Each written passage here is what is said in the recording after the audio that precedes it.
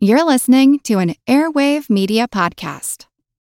It is Ryan here, and I have a question for you. What do you do when you win?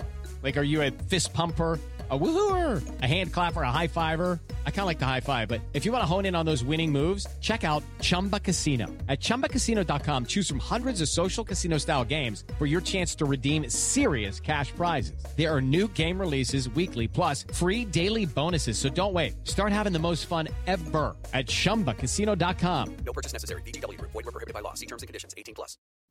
Hello, everyone. Takuya here. And I'm Gabby. And we are the hosts of History of Everything, a podcast which you can probably guess by the name is, well, I mean, it's about everything. Do you want to know why people thought potatoes were evil and would give you syphilis? Are you curious about all the stories of the terrible and stupid ways that people have kicked the bucket over the years? Do you want to hear tales about all of the different badasses of history and the lives that they had brought to life? Well, if so, then look no further. History of Everything is just the right podcast for you. It's available on Spotify, Pandora, and anywhere else that you get your podcast from. Join us for some fun and just see how weird and wacky history can be. This episode is brought to you by our Patreon members. Thank you so much. And if you're not a member, consider joining. Members get extra episodes just for Patreon subscribers, and all our episodes ad-free. Membership starts at just $2 a month. Go to patreon.com/ancienthistoryfangirl for more info. And as always, thanks for listening. When the emperor was away, Messalina was down to clown.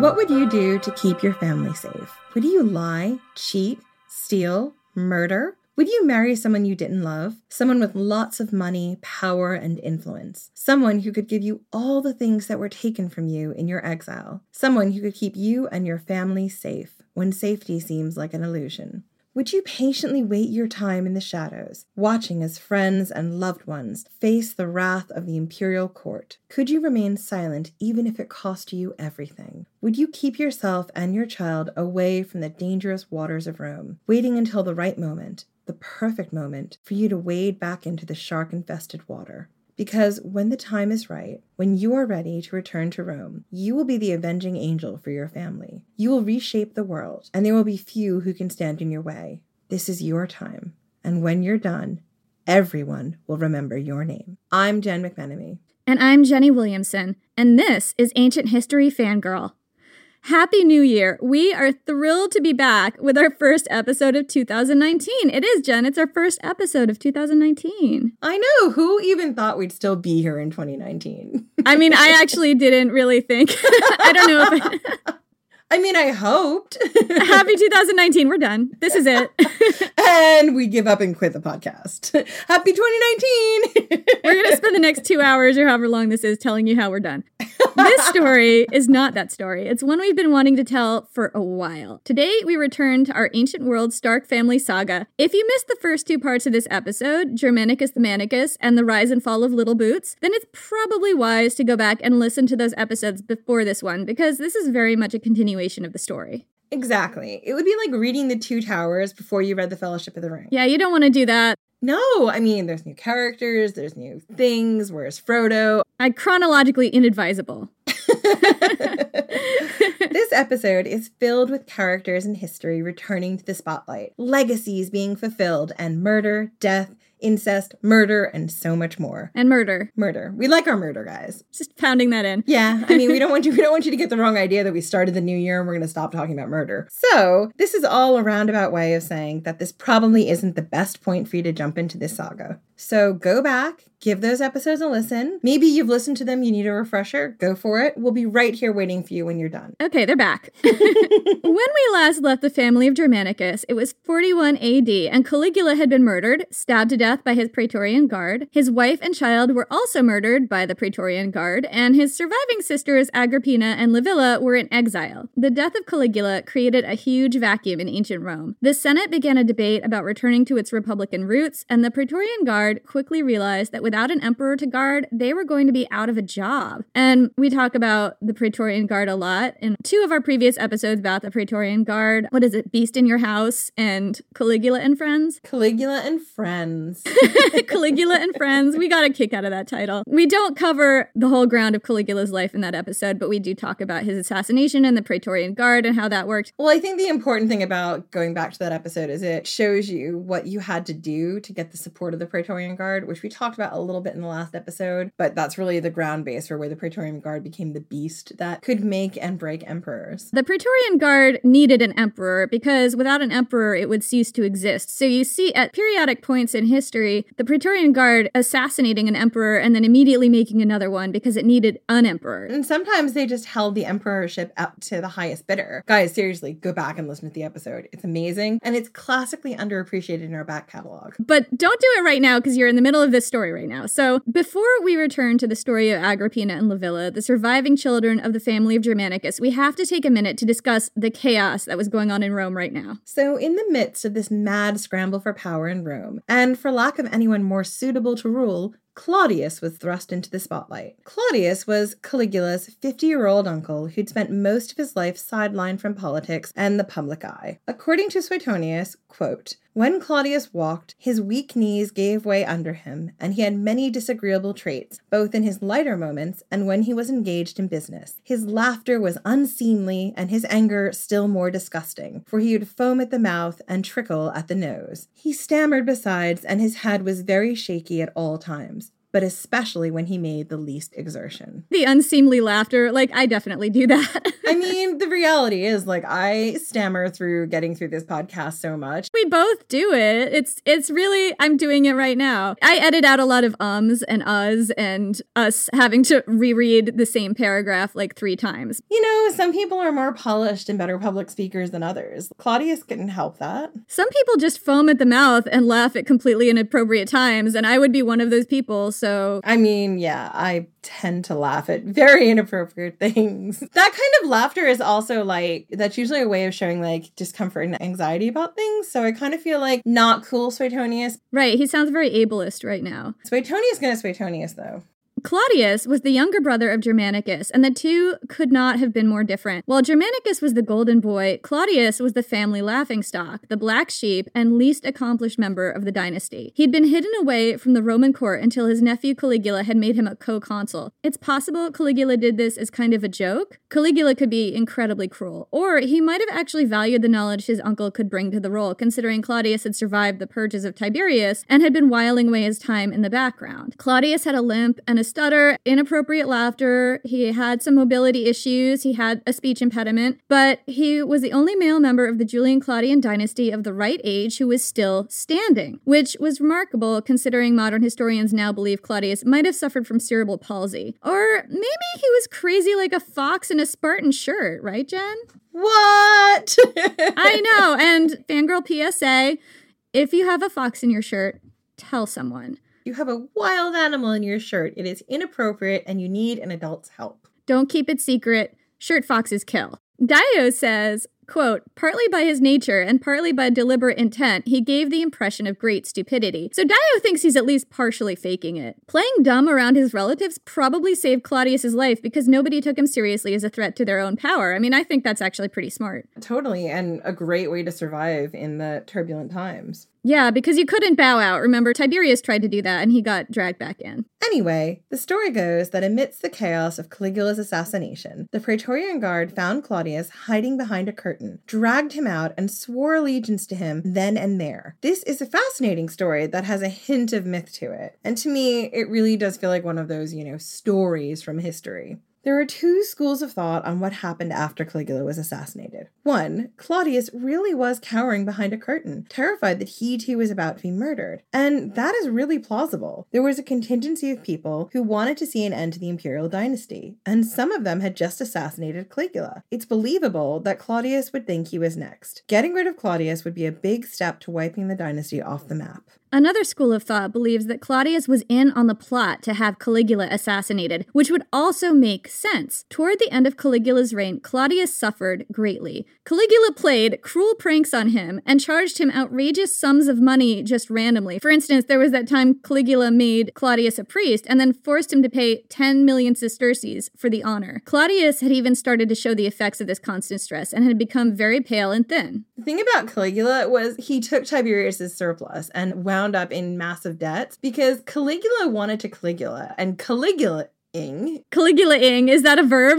I think I made his name a verb, but Caligula-ing meant lavish parties, huge pleasure boat yachts, lots of things dipped in gold. Really outrageous stunts like building a giant bridge across an entire bay and then parading across it for 3 days straight with Beyonce-level costume changes. He was a super magpie, and if you wanted to live that lifestyle, you needed to take lots of money, and who had money? The aristocracy. Claudius stood the most to benefit from a regime change. He'd always been low on the succession chain, but with Caligula dead, Caligula's infant daughter dead, and Caligula's sisters in exile, there was no one to stand between Claudius and the throne. This is assuming he wanted to be emperor anyway. Yeah, and we have been calling this series The Ancient World Stark Family, and in this episode, I really feel like Agrippina is our Sansa Stark, and you will see why a bit later down the road, but Tyrion Lannister, for those of you who know Game of Thrones, really correlates to Claudius. Don't you think, Jenny? Yeah, I think so. I mean, Claudius he's really smart. He understands politics, but he also understands the infrastructure. And he's got baggage, too. People don't take him seriously. They don't think of him as a competent ruler. But actually, after the shit show of Caligula and the absentee parentism of Tiberius, Claudius is the guy who comes in and decides it's time to take control of Rome. But also he's got blind spots, especially where women are concerned.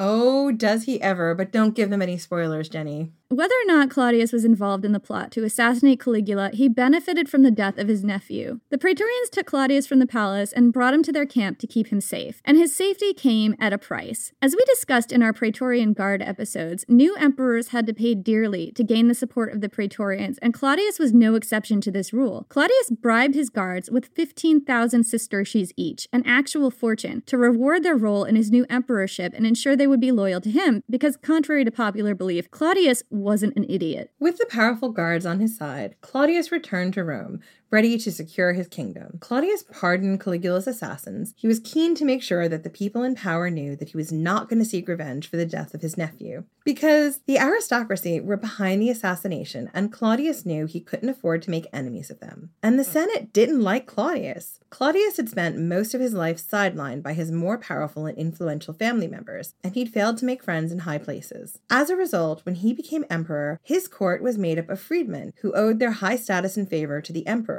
rather than aristocrats. Claudius was on shaky ground because his claim to the throne wasn't as secure as Caligula's had been. He was from the Claudian branch of the family, the less popular branch of the clan, who were related to Augustus by marriage and not blood. But Claudius was shrewd. His first move was to have his mother, the formidable and much admired Antonia, deified. He posthumously gave her the title of Augusta, a title she had rejected in life. This meant that Claudius was now the child of a goddess, and his right to rule was shrouded in divinity. See? Shrewd, guys. Then, Claudius cracked his knuckles and got to work improving the optics in his own family. His two nieces were still exiles, and they both had complicated public images because they had been accused of plotting to assassinate their brother, as well as committing adultery with Caligula's lover, Lepidus. Because in this family, everyone was sleeping with everyone else. They're a circle. It's painful. Who wasn't sleeping with Lepidus back then? Lepidus walked past the Germanian stairs, got his magic D, and everyone was up for Lepidus. I know, they were lining up. But the sisters were also the last blood relatives of Augustus, the last children of the wildly popular Germanicus, and Claudius needed them alive. So Claudius decided that the time had come to recall his nieces. This act would reunite the family, and with their support, maybe some of his big brother's sparkle and his great-uncle's authority would rub off on him. Well, could you imagine if that would just happen? Like, sparkle authority. We'd all be down for that. I make my own sparkle in authority, okay? Agrippina and Livilla had spent 2 years in exile at this point, both alone on their own separate islands, in constant fear that their brother would send assassins to kill them at a moment's notice. If they were receiving news from Rome, when they heard about Caligula's death, they might for a moment have been overjoyed, or maybe saddened. Maybe after everything that happened, they still cared for their brother. I mean, they did plot to kill him, though, so I doubt it. It's complicated. In our last episode, when we talked about Caligula, everyone in the family had some kind of trauma and abuse, and those relationships are really complicated. I don't know how they would have felt about him. Definitely Agrippina could not stand him. Livilla, well, we know nothing about her life, so who knows? Livilla is very opaque in the sources. She is. There's very little mentioned about her. You have to infer a lot because she did not cross political paths as much as Agrippina did. And therefore, there just isn't as much written about who she was, what she wanted, what her hopes and dreams were. I mean, you'd imagine that, yes, maybe she just had had enough of her horrible brother, or maybe she didn't. But you don't know how willing or unwilling they were as far as participants in that plot. How much was being driven by Agrippina or how much was being driven by Livilla? And how much was driven out of necessity because they were in a terrible situation. Go back and listen to Little Boots and you'll see what we mean. Anyway, but they also would have heard the news of Caligula's death with trepidation. Just because Caligula was dead, that didn't mean they would be safe. After Augustus died, one of the first things the new emperor Tiberius did was have his ex-wife, Agrippina and Livilla's grandmother Julia, assassinated. With the sisters out of the way and Claudius ascending the throne, this would have been the perfect time to quietly assassinate the troublesome children of Germanicus. What must the sisters have thought when they saw those ships on the horizon? Because they wouldn't have known until they got there that those ships were coming to liberate them. Were they afraid? Were they relieved? After 2 years in isolation and exile, maybe they were prepared to meet their end at an assassin's blade. Or maybe not. Agrippina had a 4-year-old son who needed her, and Livilla had a husband and a life she wanted to return to. Can you imagine the joy the sisters must have felt to be reunited after 2 years of fear and terror? Livilla returned to her husband, Marcus Vincius, and Agrippina was finally able to hold her 4-year-old son, Nero. What a homecoming this must have been for both women. What a victory. And this was before Nero had his infamous neckbeard. Jenny is a little obsessed with his neckbeard. I'm not obsessed with it. I'm horrified by it. It's like one of those things you can't stop staring at, like a car crash. I mean, you can stop staring at a car crash.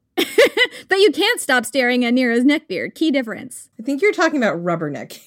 Is what you're talking about. Can you imagine him going by in a procession and people rubbernecking to get a look at his beard? Yeah, they call that rubber neck bearding. And we've derailed again, guys. Right, we're moving on. Moving on. Judy was boring. Hello. Then Judy discovered ChumbaCasino.com. It's my little escape. Now Judy's the life of the party. Oh, baby, mama's bringing home the bacon. Whoa, take it easy, Judy. The Chumba life is for everybody. So go to ChumbaCasino.com and play over 100 casino-style games. Join today and play for free for your chance to redeem some serious prizes. ChumbaCasino.com. No purchase necessary. Void where prohibited by law. 18 plus terms and conditions apply. See website for details. I'm Helena Bonham Carter, and for BBC Radio 4, this is History's Secret Heroes, a new series of rarely heard tales from World War II. They had no idea that she was Britain's top female codebreaker. We'll hear of daring risk-takers. What she was offering to do was to ski in over the high Carpathian Mountains. Of course it was dangerous, but danger was his friend. Subscribe to History's Secret Heroes wherever you get your podcasts. One of the first things the sisters did when they were settled in Rome was bury the remains of Caligula. This was not an act of defiance, in the vein of Caligula's retrieval of the ashes of his exiled mother and brother. It probably wasn't even an act of familial love. You see, Caligula's ghost had been allegedly haunting the corridor where he was killed, as well as the palace and the gardens where his body had been hastily buried. Here's what happened to Caligula's body after he was murdered, and this is what was causing his ghost to be so pissed off. According to Suetonius, quote, his body was conveyed secretly to the gardens of the Lamian family, where it was partially consumed on a hastily erected pyre and buried beneath a light covering of turf. Later, his sisters on their return from exile dug it up, cremated it, and consigned it to the tomb. Before this was done, it was well known that the caretakers of the gardens were disturbed by ghosts, and that in the house where he was slain, not a night passed without some fearsome apparition, until at last the house itself was destroyed by fire. So even in death, Rome had a Caligula problem. A ghost Caligula problem. It's like the Teutoburg Forest ghost problem. Totally. Who are you going to call? You're going to call Germanicus, but he's already dead. I know. Next best thing is his daughters. Right. You're going to call the children of Germanicus. Oh my God. Ancient World Ghostbusters. Yes. This family has a sideline with ghostbusting. Do you think like maybe Sam and Dean from Supernatural would be like, we know those girls? Maybe. I mean, maybe this is part of the Winchester family lore. Yeah, the original Hunters lore. Somebody should write this fan fiction. The children of Germanicus, Ghostbusters. I mean, if we got enough money on our Patreon, I would write that fan fiction, guys. We should like start a Kickstarter or something. Let us know in the comments if you want that. The best way to set Caligula's spirit to rest was to properly bury him. This is a common belief of the Roman people, and for the sisters who had designs on returning to the Roman aristocracy and court life, making sure the specter of their brother was properly buried was essential. And this wasn't just a metaphorical act. This was about healing old psychic wounds, and Agrippina and Livilla were great at optics. This was definitely a callback to their father Germanicus returning to the Teutoburg Forest, where there had been a massive massacre, and laying to rest the bodies of these fallen soldiers. This was their moment. At the same time that Agrippina and Livilla were making their triumphant return to Rome in 41 AD, Claudius and his wife Messalina had reason to celebrate. Their son, Britannicus, was born. His name, when he was born, was not Britannicus, but guys, it's way too complicated. Let's just call him Britannicus because that's the name everyone in history remembers him as. It's the same with Nero. Nero's name at this time might not have been changed to Nero yet. It wasn't Neckbeard Nero yet. It wasn't Neckbeard Nero yet. And the same with in our Caligula episode. We really tried to use the names that are most common so that it's easier for you to follow along. That's true with Germanicus, too. His name was Drusus, like everyone else. Until he conquered Germany, he was Drusus. So we know that this at the time that wasn't his name. But a lot of times we do pick the name that people in history are most familiar with. Right. So we're just going to call him Britannicus. So anyway, so Britannicus was born, and the birth of Britannicus gave Claudius a clear heir. Everything was coming up Claudius. After 15 years as the butt of everyone's jokes, Claudius was finally on the top, and he was not about to share his power. Not everyone was so thrilled with Claudius being emperor. You see, Livilla's husband, Marcus Vincius, was incredibly popular, and when Caligula was assassinated, there was a faction of people who considered Vincius to be a more credible candidate for emperor. And Vincius was actually all up for the job and was probably involved in the plot to assassinate Caligula. Not only was Vincius someone the Senate could work with, but his wife Livilla's claim to the throne was better than Claudius and Messalina's. Claudius had actually paved the way for the rivalry between him and Vincius by pardoning the sisters and returning them to Roman society. Livilla was young and pretty, and she was the daughter of an epic war hero, and she was just the right amount of tragic, being an orphan and an exile, to make the people of Rome really fall in love with her. And her husband was politically minded and powerful. They made a good ancient world power couple, and that meant they made a good challenge to Claudius's power, right, Jen?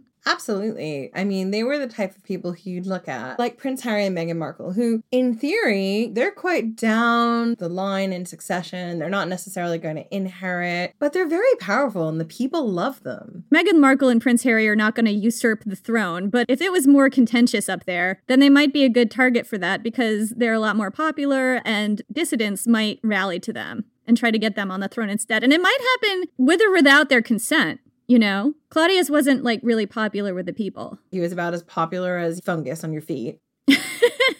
I mean, he couldn't have been that bad. Like, he wasn't an abusive emperor. He wasn't an abusive emperor, but he was kind of boring and he laughed at wildly inappropriate jokes and foamed at the mouth. You have to laugh appropriately at all times or like rein it in. This is just a total aside, but if you're kind of used to being on your own a lot and you have kind of a unique sense of humor, things are going to strike you funny that don't strike everyone else as funny, and you're kind of in the corner laughing when nobody else is. Like, I'm that person for sure. Yeah, and Claudius was an intellectual, and he was really interested in history, and he wrote histories of different time periods. And I think he really found some of that stuff funny, and his humor was just different. And also, he was totally used to being married to women who I feel like he was a little bit handpecked sometimes. Yeah, well, we're going to get to that. And we're going to get to it right now, actually. Right, this moment. Good segue. Messalina was Claudius's third wife. She was also his first cousin once removed. Claudius and Messalina married in 38 AD, 3 years before Claudius became emperor. Messalina was somewhere around 18 or 21 at the time of the marriage. The dates are fuzzy because Messalina totally lied about her age, and Claudius was about 48. When Claudius was suddenly promoted to emperor by the Praetorian Guard after Caligula's death, Messalina's star rose just as fast.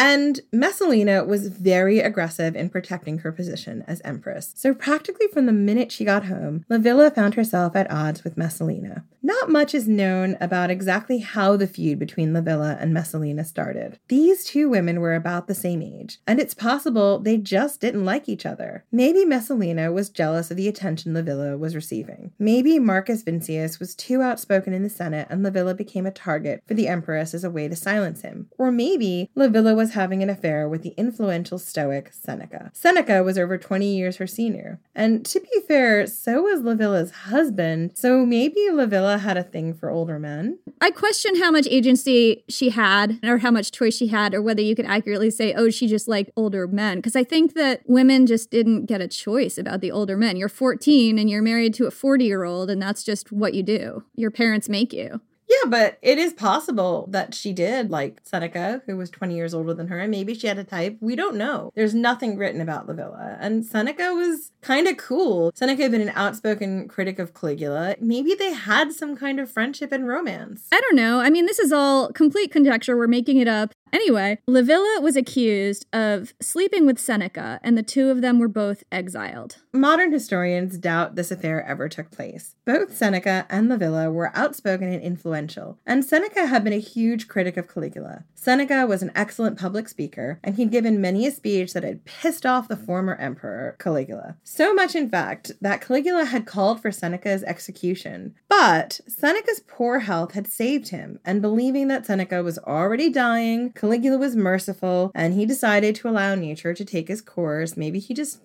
moved on to a new shiny person to torment. We don't know. But, plot twist, Seneca didn't die. He had been very ill, but he recovered. Oh, he got better like Caligula did. Exactly. And then Caligula died. So it's highly probable that the outspoken Stoic was high on the list of people Claudius didn't want to give a platform to during his reign. Why would Claudius want to get rid of Seneca then? It's possible that he had really strong Republican leanings. It's possible that he was friends with Marcus Vincius and was somehow involved in all the back channel stuff that was going on behind the scenes. We don't know what Claudius knew about Seneca, but we do know that it was very important that Livilla and Seneca get out of town quite early in Claudius's reign for him to have some stability. The first few years of Claudius's reign, they were really fraught with political problems. The aristocracy was not behind Claudius. He'd been a laughingstock for all of his life. And Seneca was also a satirist, so possible he wrote one or two not nice things about Claudius. We don't know. Claudius might have been doing advanced damage control. Exactly. So getting rid of Seneca and Livilla in one accusation was just ridiculously useful. And an adultery accusation, which is what they were accused of, was just the thing to disgrace Marcus Vincius and remove the troublesome Livilla and Seneca from the Roman people's eyes. So you're basically killing 3 birds here with one stone. Pretty much. So in 41 AD, almost as soon as Livilla had returned to Rome and unpacked her bags, she was accused of adultery with Seneca and sent back to Pandateria. And this time, there was no last-minute reprieve. Claudius ordered her execution by starvation.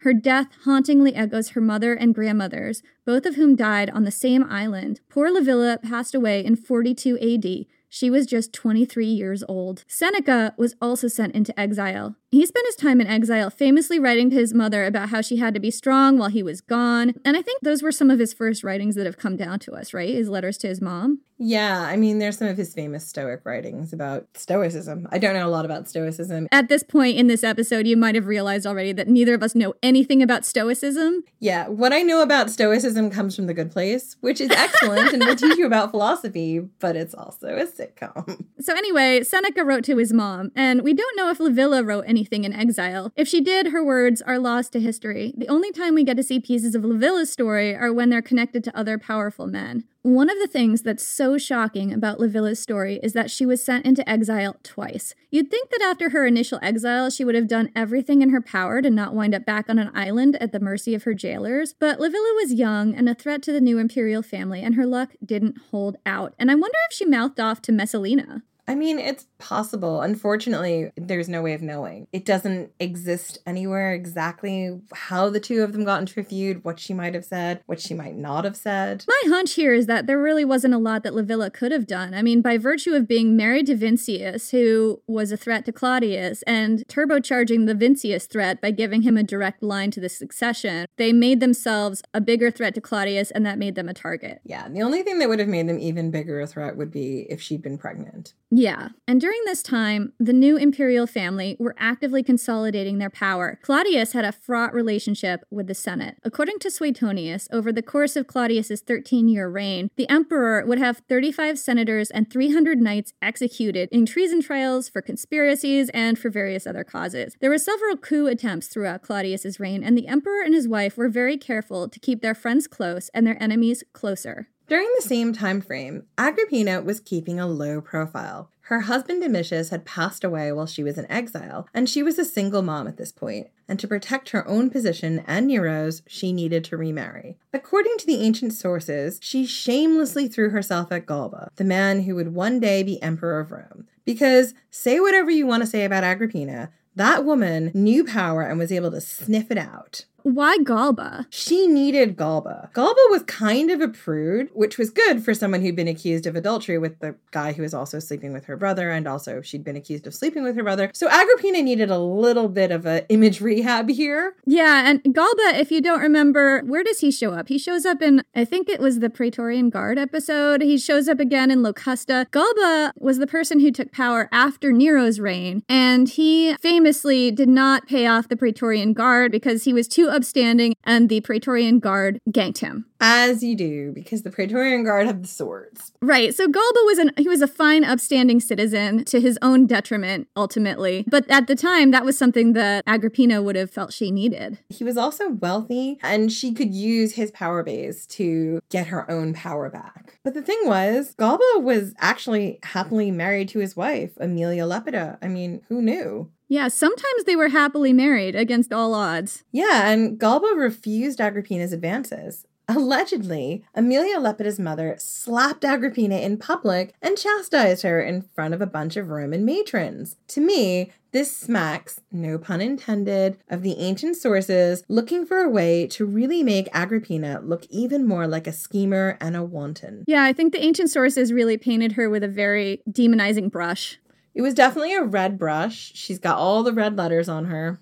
Scarlet letters. Scarlet A for Agrippina. This kind of didn't make sense to me, because if she's trying to keep a low profile, why is she throwing herself at married men? Yeah, I don't know. Maybe this was in the beginning when she was more desperate than she was schemy. Maybe. So Agrippina gets a bad rap in the ancient sources, and it's not hard to see why. To be fair, she did some pretty awful things, but Agrippina was a woman who saw a world that was deeply unfair and refused to allow herself to be dictated by those rules. And that is something the ancient sources had a hard time dealing with. It's why time and again, Agrippina is described as masculine and plotting. Whenever we see a woman in the ancient sources taking any kind of agency and control in her life, she gets called masculine. As if it's like femininity means being utterly passive and letting men dictate everything that happens in your life for you and just going along with it. Well, that's what I do, Jenny. You tell me what to do or my husband tells me what to do. If nobody tells me what to do, I don't know what to do.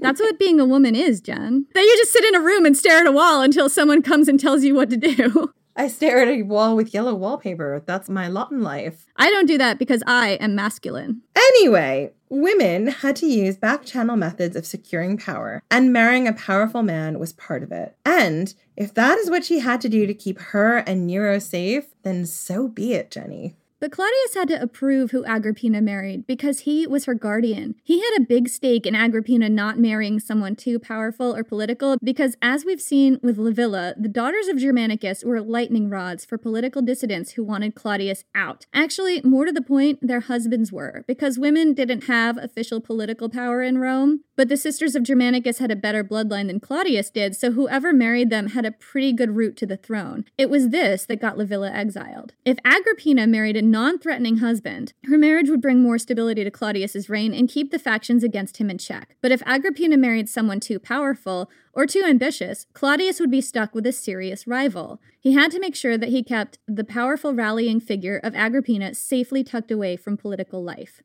Agrippina was not her sister Livilla. She was older, wilier, and at this point in time, she would have been about 26. She was very conscious of the swirling currents of Rome, and she was not going to allow herself to be poor, to be exiled, or to be at the mercy of a bad husband ever again. Agrippina was ready to play the long game. With marriage to Galba being a no-go, Agrippina set her sights on marrying Passienus Crispus. Passienus was very powerful, extremely wealthy, and a witty man. He was just what Agrippina needed, because right now, Agrippina was broke. Her husband's estate had been confiscated by Caligula after he died. When Claudius became emperor, he gave baby Nero his father's estate in a kind of trust, but Agrippina didn't have ready access to that cash, and she needed cash if she was going to play the Game of Thrones, politics.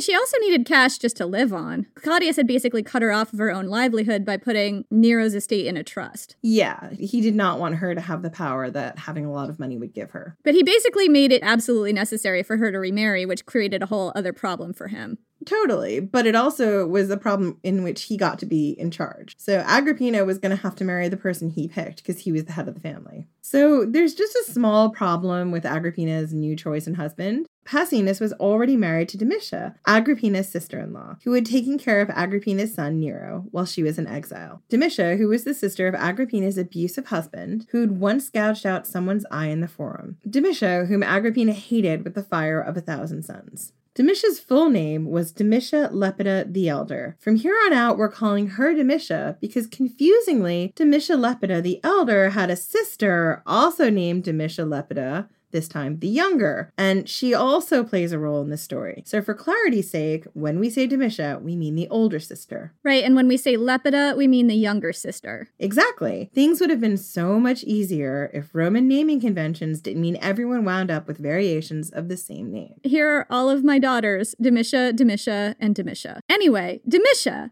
had spent 4 years raising baby Nero Neckbeard while Agrippina had been in exile. Guys, we have a whole episode on Nero coming up. It's just going to be Nero Neckbeard, the first. We're going to put a picture in the show notes of Nero and his neckbeard. It's epic. And over those 4 years, she had formed a real bond with Nero that would last into Nero's reign as emperor. It's not 100% clear why Agrippina hated Domitia so much. One possibility was that Agrippina was jealous of that bond. It's also possible that Agrippina just never liked her sister-in-law. Remember, Agrippina's first husband, Nero's father, had a pretty terrible reputation. He'd been accused of incest with his younger sister, Lepida. He'd beaten his freedman to death when he refused to play a drinking game, and on the Appian Way, he ran over a child who was playing with a doll in the road. He swindled victorious charioteers out of prize money, he'd been accused of treason, and he was a notorious womanizer, and he was an eye gouger. In the Forum! We can just all agree on certain norms of behavior, and they do not include eye gouging in the Forum.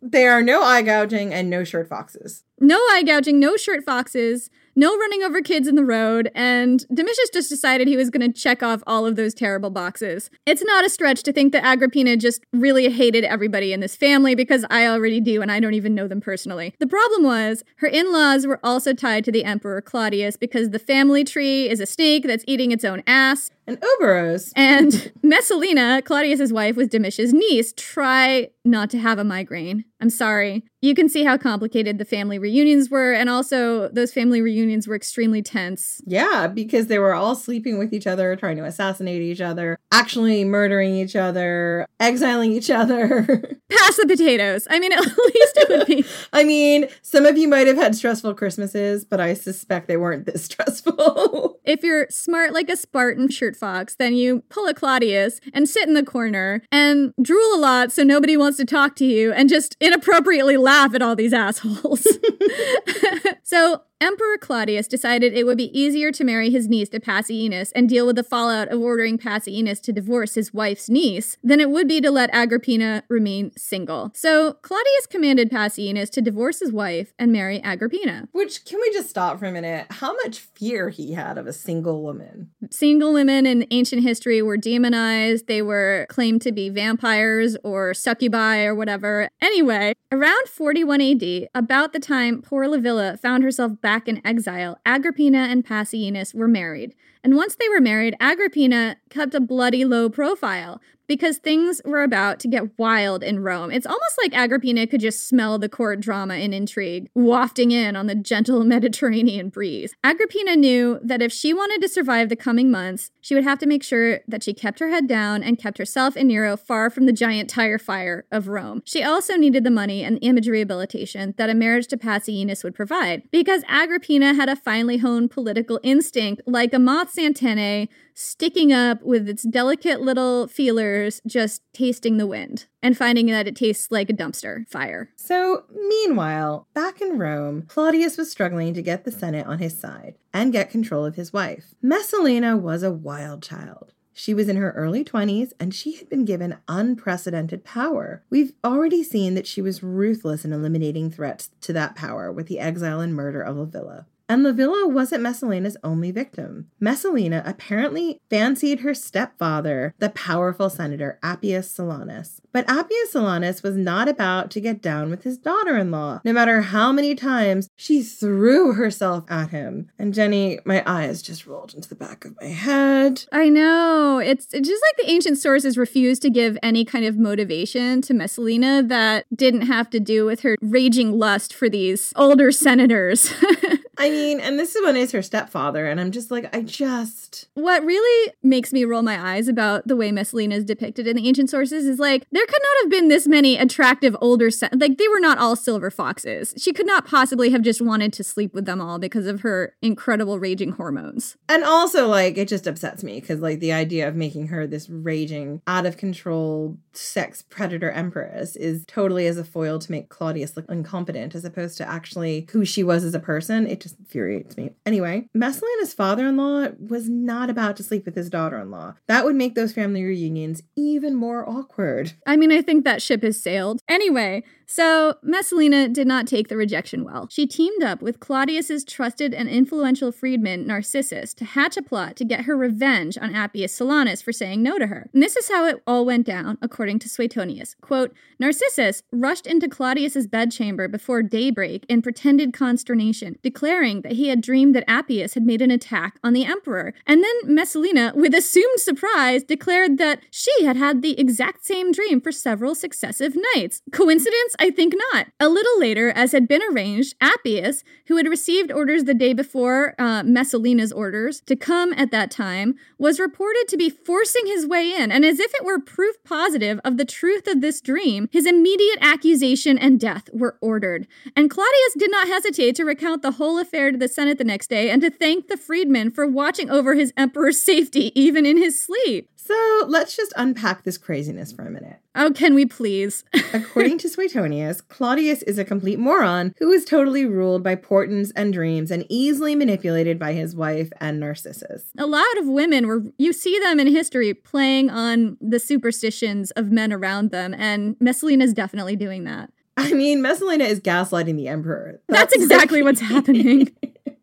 Anyway, this portrait of the emperor doesn't instill much confidence in anyone reading this account of Claudius's rule. As told to you by Suetonius, he was not his contemporary. This is very much in contrast to the image of Claudius the scholar and Claudius the historian, and of course Claudius's favorite title, Claudius the Conqueror. Right, there were a lot of different Claudiuses. There totally were. And to me, this whole story feels very much like it has been crafted by Suetonius to make Claudius seem like a very weak ruler. But again, this is the source that has survived into the present, and that's what we've got to go on. I mean, it does, from the way the women's back channel worked, it does ring a little bit true to me.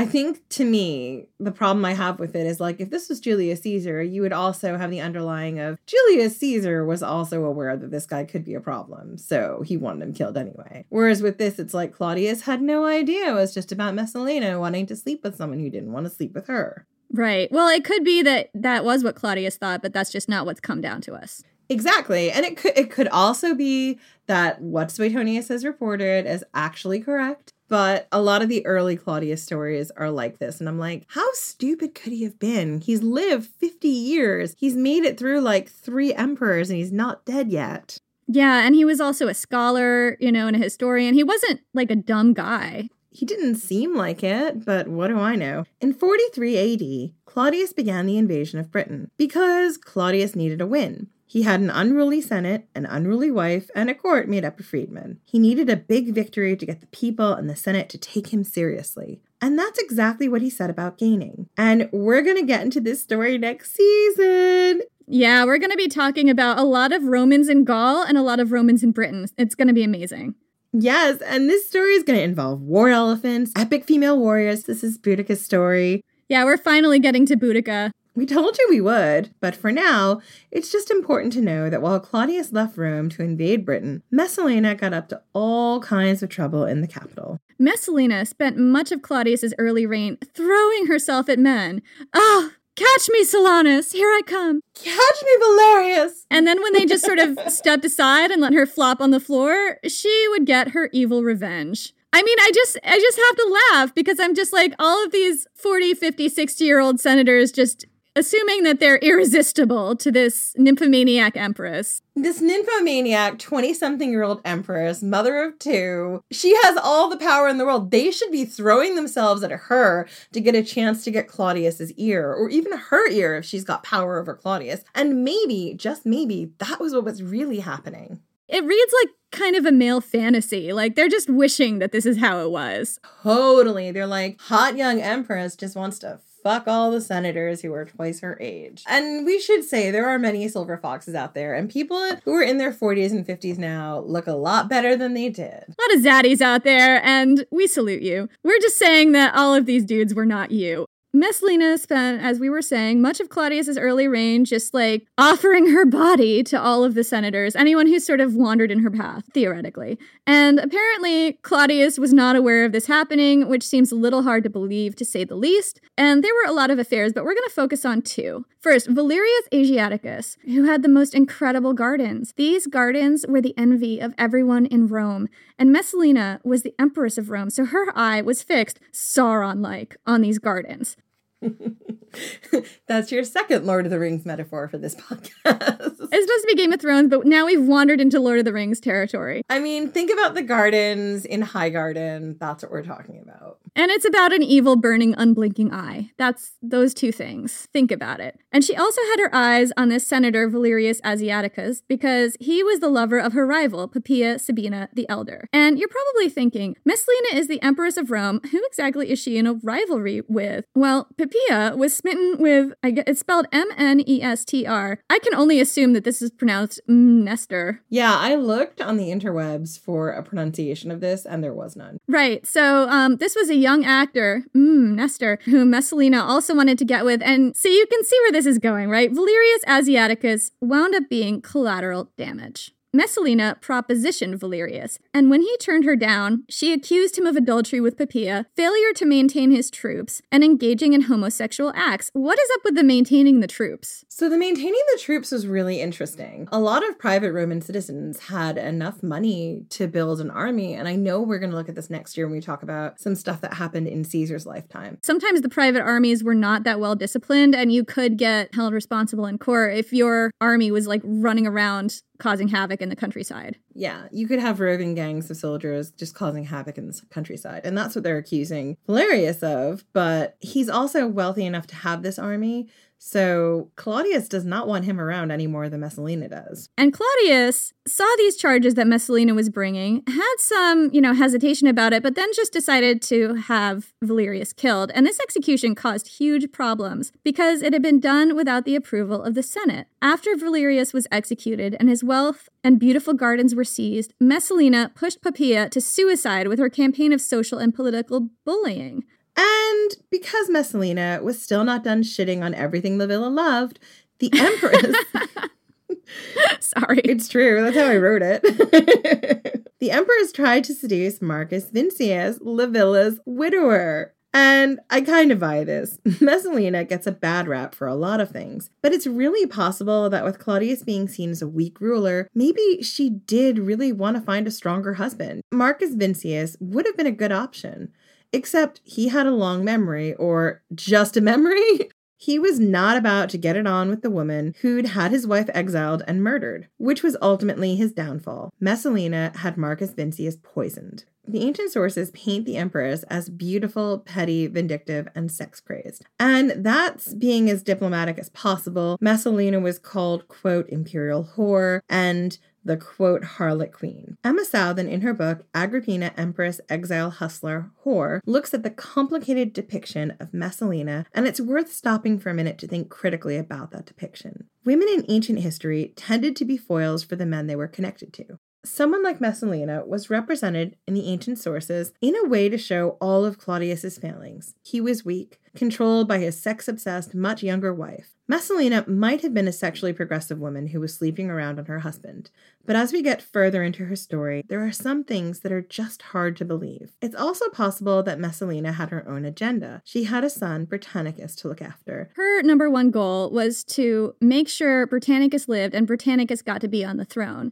So if she really thought that Claudius was weak and likely to be overthrown any minute, her priority would probably be to hitch herself to somebody stronger as soon as she can and maybe manage that process so that she and her son survive it. That could be why she's throwing herself at all these senators in the ancient sources. And to be very clear here, by the way, Claudius had his own mistresses. It's not like the emperor was just hanging out in his bed alone, wondering where his hot young wife had gone. Claudius was getting his on the side as well. And maybe he didn't mind an open relationship with his wife as long as she kept her affairs discreet. It's also possible that the 50-year-old emperor wasn't down to clown at all hours like his 20-something bride. Down to clown? Who writes this? Who wrote this script? I did, and I totally made you say that. What have we come to? It's also possible that Messalina just liked a good party. She was in her 20s. The world was laid out before her. She was the Empress of Rome. She produced an heir, Britannicus, and a daughter, Octavia, for Claudius to marry off to secure alliances. So she had done her duty. And now maybe she wanted to have a little fun. And she had a husband who doted on her, because that's not really coming through here, but Claudius doted on Messalina. A husband who traveled a lot. And when the emperor was away, Messalina was down to clown. Yeah, because she knew that she could just bat her eyes at Claudius and he'd be like, okay, sweetie, go buy a new million sestertii purse or whatever. This sounds like Hannibal's relationship with the Carthaginians. I mean, but yeah, Claudius, I do think, felt quite lucky to be and happy to be married to this beautiful young hottie. I bet she had her ways of keeping him happy, you know. Oh, she totally did. So this is the episode about Messalina, so we have to tell you about the things that Messalina did to earn herself her reputation, because we have not actually covered this yet, and we cannot gloss over it. This is a quote from Juvenal the satirist, and take this with a salt lick. Also, if for whatever reason you're listening to this podcast with small children... Yeah, this might be the time to turn the volume down because it gets a bit graphic. While this quote is satirical, Juvenal was pulling his facts from other ancient sources like Pliny the Elder's Natural History, Book 10. And Pliny the Elder also tells some whoppers in the natural history, so take that with a grain of salt too. Quote, "The minute she heard Claudius snoring, his wife, that whore empress, who dared to prefer the mattress of a stews..." Mattress of a stews? What's a stews? It's an old-fashioned word for a bad neighborhood. Okay. So, mattress of a stews, to her couch in the palace, called for her hooded nightcloak and hastened forth with a single attendant. Then, her black hair hidden under an ash-blonde wig, she makes straight for her brothel, with its stale, warm coverlets and her empty, reserved cell. Here, naked, with gilded nipples... That's my favorite part. The gilded nipples. I also love how she puts a wig on and nobody knows who she is. It is one of those Superman things. And in my research, they were saying that one of the few places where you might actually find out the color of her hair is from that quote. Oh, yeah, that's super interesting. So Messalina had black hair and gilded nipples. So anyway, here, naked, with gilded nipples, she plied her trade under the name of the Wolf Girl. The Wolf Girl is my favorite bit of this episode. I love that too. Parading the belly that had once housed a prince of the blood. She would greet each client sweetly, demand cash payment, and absorb all of their battering without ever getting up. Too soon, the brothel keeper dismissed his girls. She stayed right till the end, always last to go, then trailed away sadly, still with burning, rigid vulva, exhausted by men, yet a long way from satisfied, cheeks grimed with lamp smoke, filthy, carrying home to her imperial couch the stink of the whorehouse. I mean, first off, whoever wrote this, Juvenal, clearly does not know how vulvas work. Like, it's not like an erection. It doesn't get rigid. Also, Jenny, there's a total Saturnalia reference here. Yo Saturnalia! Praise Saturn. Praise Saturn. Oh my god.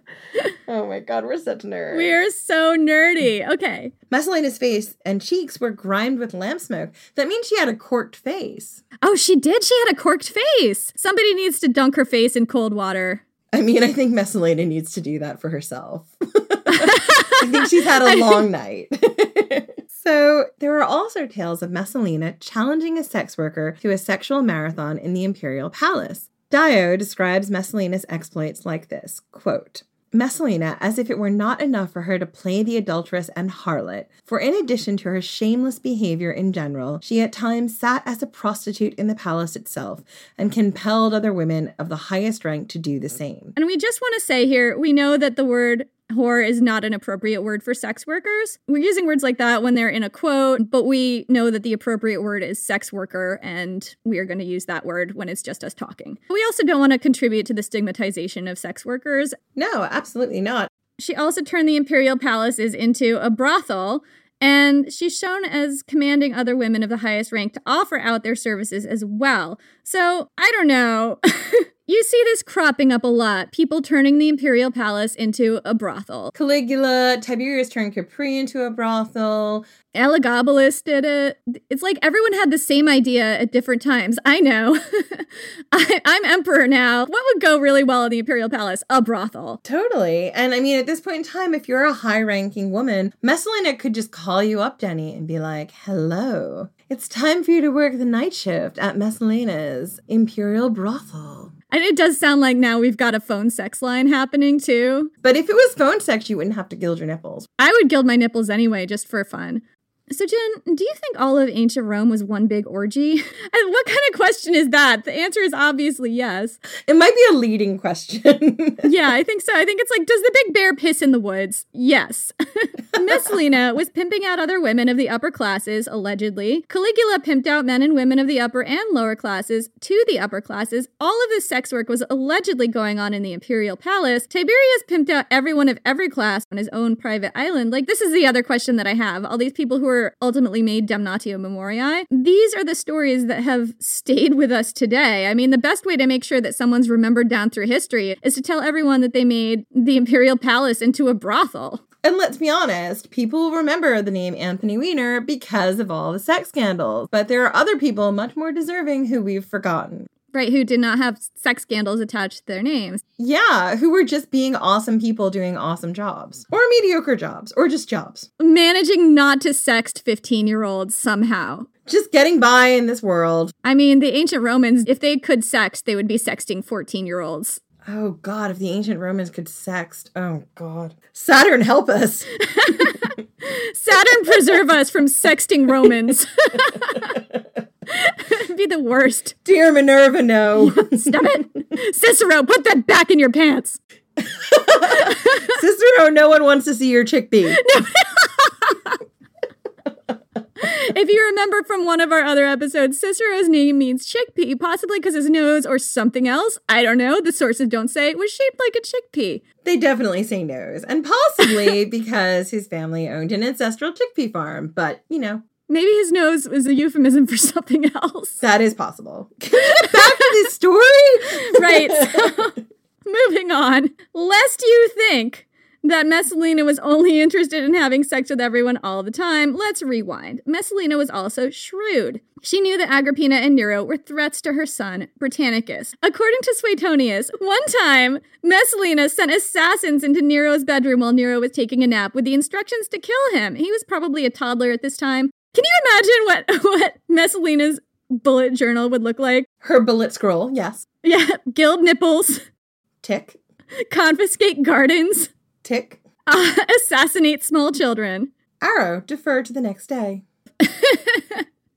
However, the assassins were scared off when a snake slithered out from under Nero's bed. The assassins saw the snake as an omen. It actually wasn't a snake. It was a snakeskin. But the people didn't need to know that. If people wanted to believe that snakes protected young Nero, then Agrippina, ever the politically savvy woman, was happy to let them go on believing it. In fact, she had the snakeskin made into a gold bracelet that she gave to Nero, and that is just excellent mumming. Just excellent mumming. Mumming is now a verb. Mumming is a verb in the UK. Oh, well, so is Caligulaing. Well, that one is me. This gold snake skin bracelet became one of Nero's prized possessions. And I just wanted to flag about the snake and the bad because it reminded me a lot of Hercules. And in the myth of Hercules, his furious mother, Juno, sends down 2 snakes to kill him, and Hercules kills the snakes while he's a little bit of a baby in his crib. And Agrippina definitely wanted to play up this connection because it sort of implies that Nero might be a demigod. So Agrippina was a little older than Messalina, but because of this family tree, Agrippina was actually her niece. And Messalina knew that her niece was potentially a problem. While Agrippina remained out of the public eye, Messalina kept her threats mostly just that, threats. But Agrippina wasn't content to remain in the shadows forever. In 47 AD, Agrippina's husband, Paesinus, died. Just before that, Agrippina had persuaded Paesinus to change his will so that all his fortune went to her. And very shortly after he updated that will, he dropped dead. Now, if like me, you're a true crime fan and you've watched a lot of Dateline, then you know that odds are very high that his wife killed him. Because once a will or life insurance policy has been changed, that's clear motive. Also, I feel like every time in the ancient sources I see a really convenient death, I immediately think poison. I mean, it wouldn't be the first or last time.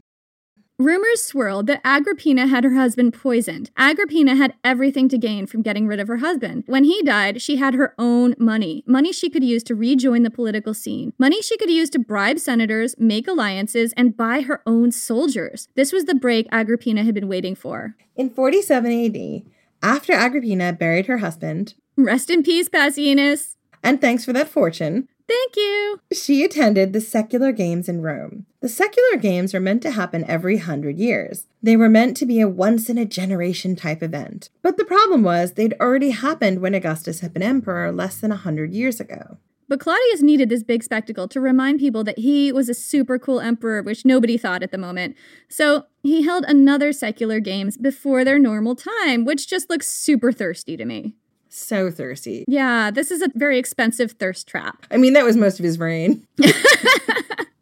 We're being so hard on Claudius. And the secular games were very important. Everyone who was anyone was at these games. And this is where Agrippina and Nero decided to return to the Roman stage. And of course, they did so in a spectacular fashion. At the secular games, there was something called the Troy pageant, where little noble boys dressed up as soldiers and were paraded around. If there's one thing that the ancient Romans went absolutely nuts for, it was a little boy in a soldier outfit. I mean, yeah, that was kind of their catnip. You could stop a mutiny by showing the soldiers a teensy little toddler in a soldier outfit. That's what happened in Germanicus the Manicus. That's how Caligula got to be called Caligula.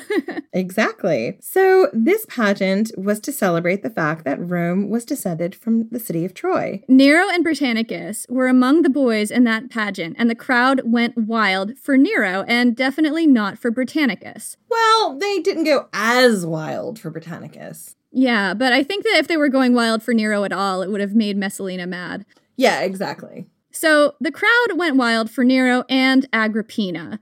They couldn't take their eyes off this tragic mom and only surviving daughter of Germanicus, along with little fatherless Nero. He's just 10 years old, and he definitely did not have a neckbeard at all. No 10-year-old neckbeards. No, these two made the perfect tragic heroes. You can totally imagine them in the tabloids, people just fawning over their misfortunes, rooting for them to regain power and be happy again after so much loss. Agrippina was back.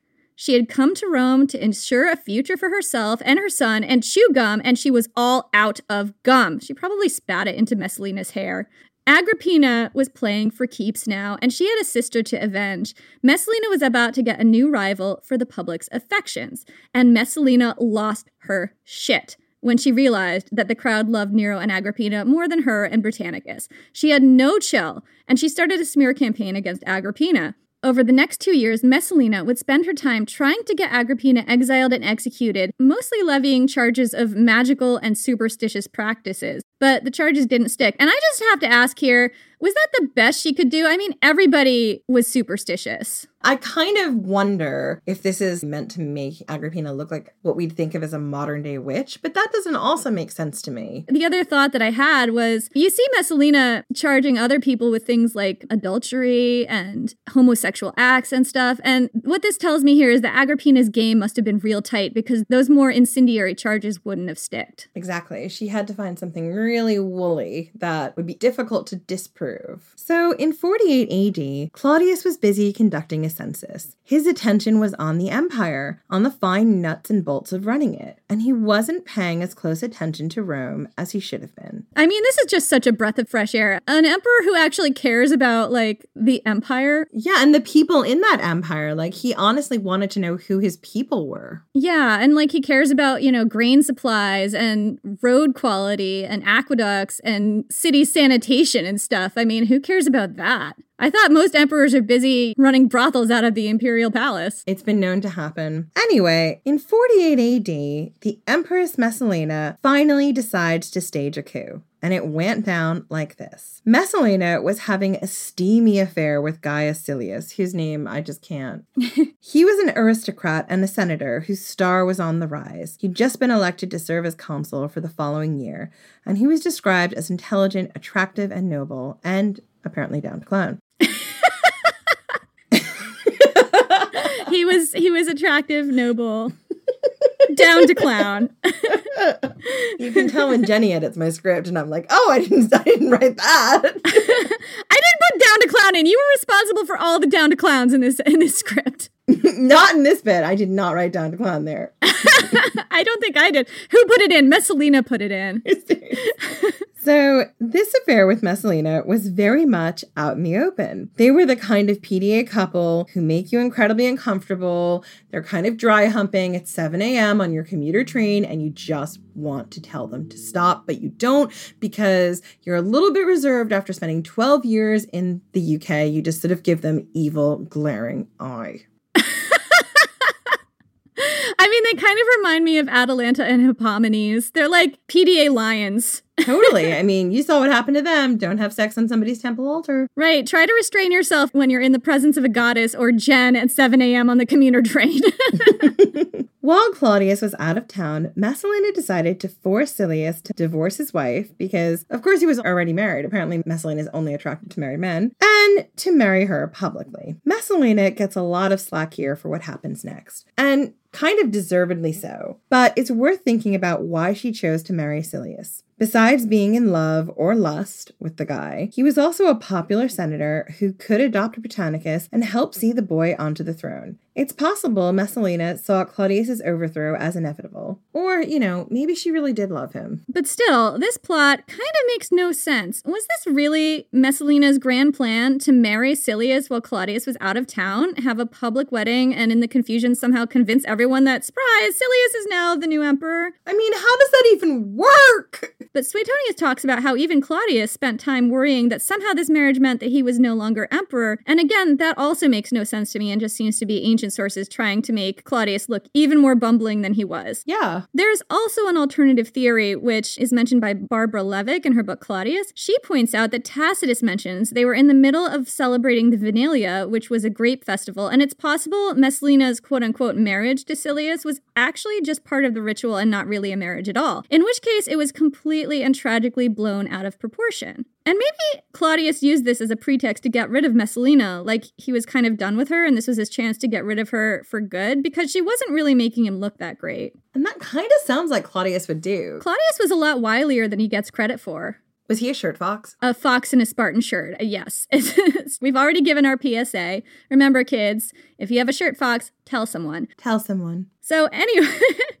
Anyway, Claudius heard the news, returned to the city with his soldiers, and cleaned house. Messalina, knowing she was in trouble, took their son and went to meet him in the road into the city. According to Tacitus, quote, Messalina had presented herself and was insisting that the emperor should listen to the mother of Octavia and Britannicus when Narcissus roared out at her the story of Silius and her marriage. At the same moment, to draw Claudius's eyes away from her, he handed him some papers which detailed her debaucheries. With a vehemently indignant appeal, Messalina demanded that a wife should not be given up to death without a hearing, so Narcissus replied that the emperor would hear her and that she would have an opportunity of disproving the charge. So Messalina was sent to the gardens of Lucilius, the beautiful gardens that she had confiscated from Valerius, under a kind of house arrest. According to Tacitus, this is what happened next. Quote, Messalina, meanwhile, in the gardens of Lucilius, was struggling for life and writing letters of entreaty as she alternated between hope and fury. Claudius had returned home to an early banquet. Then, in softened mood, when the wine had warmed him, he bade someone go and tell the poor creature, this is the word which they say he used. Okay, weird translation. This is in the translation. We're not putting that in. We're not. It's very confusing. To come on the morrow and plead her cause. Hearing this, seeing too that Claudius's wrath was subsiding and his passion returning, and fearing, in the event of delay, the event of approaching night and conjugal recollections. Narcissus was clearly just terrified that they were going to bang it out. Totally. He was like, oh my God, she's going to come over and they are going to bang it out. Yeah, well, as soon as she gets there, I mean, Claudius is going to be like, I was really mad, but you're so pretty, and I just want to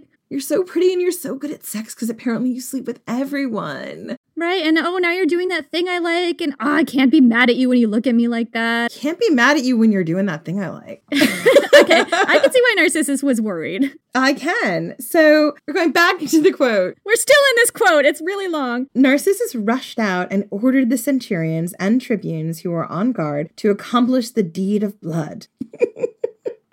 I'm sorry, isn't so inappropriate. This should be heart-wrenching. We're reading a heart-wrenching story of the last final moments of this poor woman, and you cannot stop laughing at her plight, Jen. This is such a Claudius thing to do. Inappropriate laughter. Claudius would approve. Yeah. Such as he said was the emperor's bidding. Hurrying on before, with all speed to the gardens, he found Messalina stretched upon the ground, while by her side sat Lepida, her mother, who, though estranged from her daughter in prosperity, was now melted to pity by her inevitable doom, and urged her not to wait for the executioner. I mean, it doesn't sound like she's melted into pity. Well, I mean, can you blame her? Messalina got her husband killed because that husband didn't want to bang it out. This is Lepida, whose real name is Domitia Lepida, the younger sister to Domitia Lepida, the elder. And if you remember earlier in this episode, Messalina had tried to seduce her stepfather, Lepida's husband. He'd turned her down and she'd had him executed. So this is why her mom is now estranged from her. Anyway, so the mother is now urging her daughter not to wait for the executioner. Don't wait. Life, she said, was over. All that could be looked for was honor in death. Messalina still prolonged her tears and idle complaints till the gates were forced open by the rush of newcomers, and there stood at her side the tribune, sternly silent, and the freedman, overwhelming her with the copious insults of a servile tongue. Oh, eye roll. Yeah. Then, for the first time, she understood her fate and put her hand to a dagger. In her terror, she was applying it ineffectually to her throat and breast, when a blow from the tribune drove it through her. Her body was given up to her mother. Claudius was still at the banquet when they told him that Messalina was dead, without mentioning whether it was by her own or another's hand. Nor did he ask the question, but called for the cup and finished his repast as usual. And I wanted to include this passage about Messalina's death because it's just so haunting, even though Jen and I were complete assholes and laughed our way through it. We were not complete assholes. We were moved by the spirit of Claudius's inappropriate laughter. Right, so it was actually appropriate. Messalina here alternates between being convinced she can get Claudius back on her side and being furious that he won't listen to her. Her only company is her mother, whose husband Messalina allegedly tried to steal and then had executed. Her own mother tells her to kill herself because her life is over. The only noble thing left to do is to end it. And to me, beyond the whole laughter thing, this is really just heartbreaking. And it's also beyond depressing that Claudius just goes about eating his meal as if nothing has happened. But going beyond that, the betrayal and death of Messalina changed something in Claudius. He proclaimed that he wouldn't remarry, that he'd rather remain celibate because he'd been so unlucky in marriage. And he had been unlucky in 3 marriages. Yeah, because Messalina was his third, and I don't know what happened with the other 2, but my assumption is they didn't work out so well. They did not work out very well. But, to paraphrase Jane Austen, an emperor is always in need of a wife. And in the wings, hidden in the shadows, was Agrippina. She had been playing a very long game. She'd outlasted her rivals, she'd amassed a fortune, she'd gotten herself in the good graces of the powerful senators and people of Rome.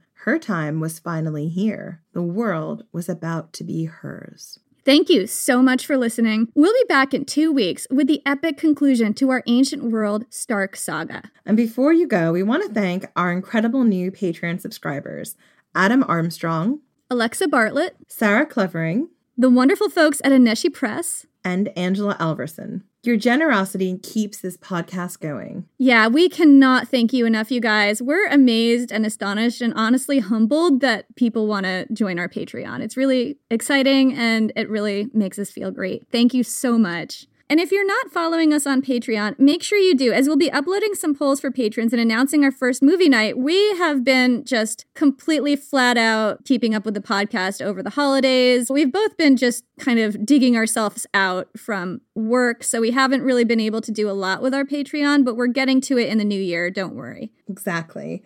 And, if you like what we do and you want to keep the conversation going, follow Ancient History Fangirl on Facebook, Instagram, and Ancient Hist Fan on Twitter. And if you're not one for social media, but you like what we do and want to support us, then please leave a review wherever you listen to podcasts or tell your friends about the podcast. Word of mouth happens both on and offline, and we appreciate it wherever it happens. Thank you guys, and we'll see you in 2 weeks.